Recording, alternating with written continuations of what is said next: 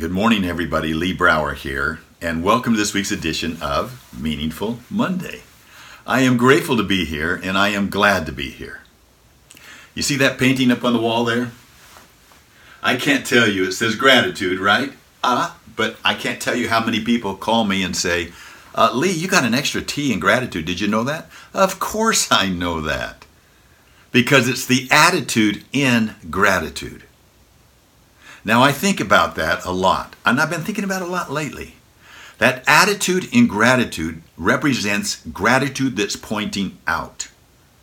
Not the gratitude that's all about me, but me being able to be grateful for everything that's going on around me and those that support me without expecting anything in return.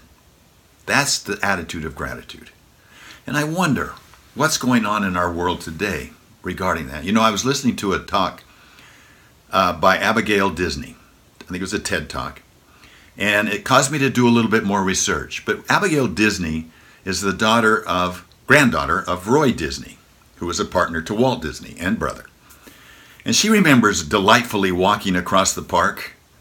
And she remembers the people that were working there. And she tells about the people that were working there, those people that were working there at that time. It was not a gig. It was a job with some security. They could expect to own a home, raise a family, access decent health care. And they could retire because they had a pension plan.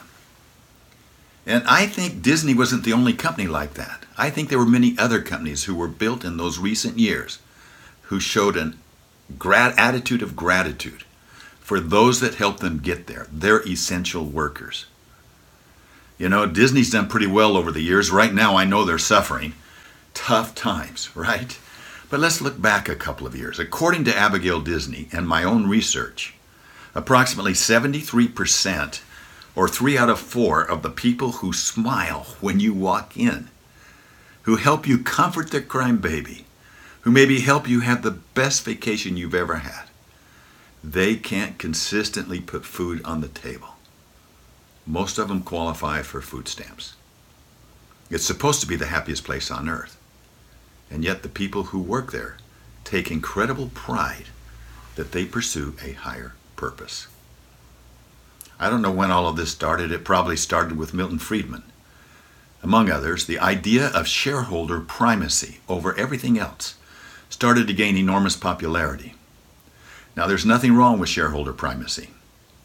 It's a reasonable idea and a reasonable concept when you think about it. Shareholders own the company.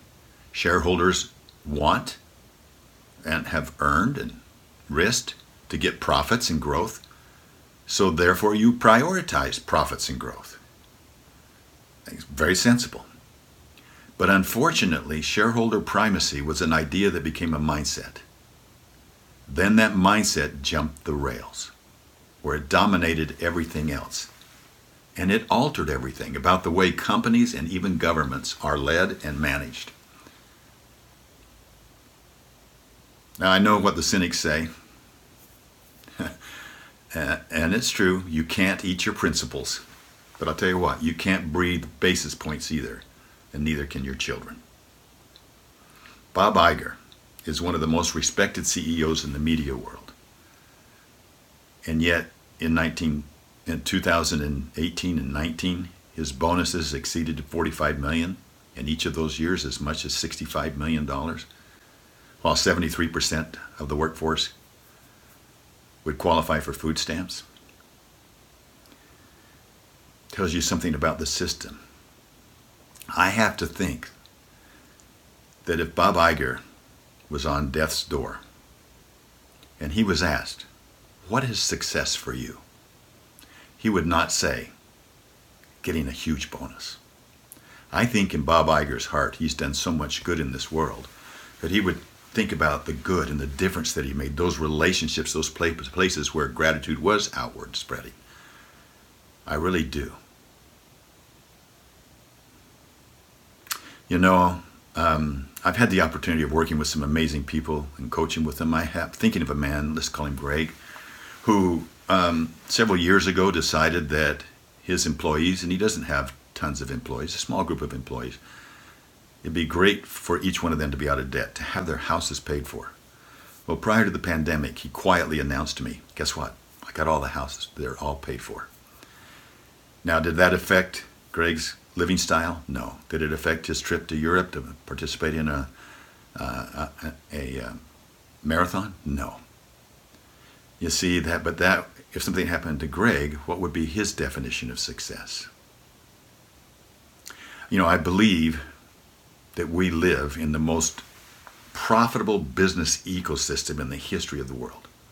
And I believe we can do better.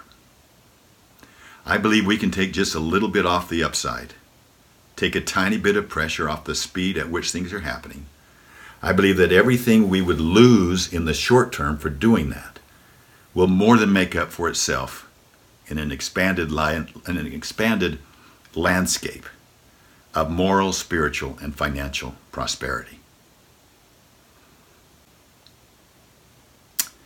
Let's all think about how we can turn the arrows out in those areas of responsibility that we have. Can we make life more meaningful? Have a meaningful week. I look forward to talking to you next week. Bye-bye.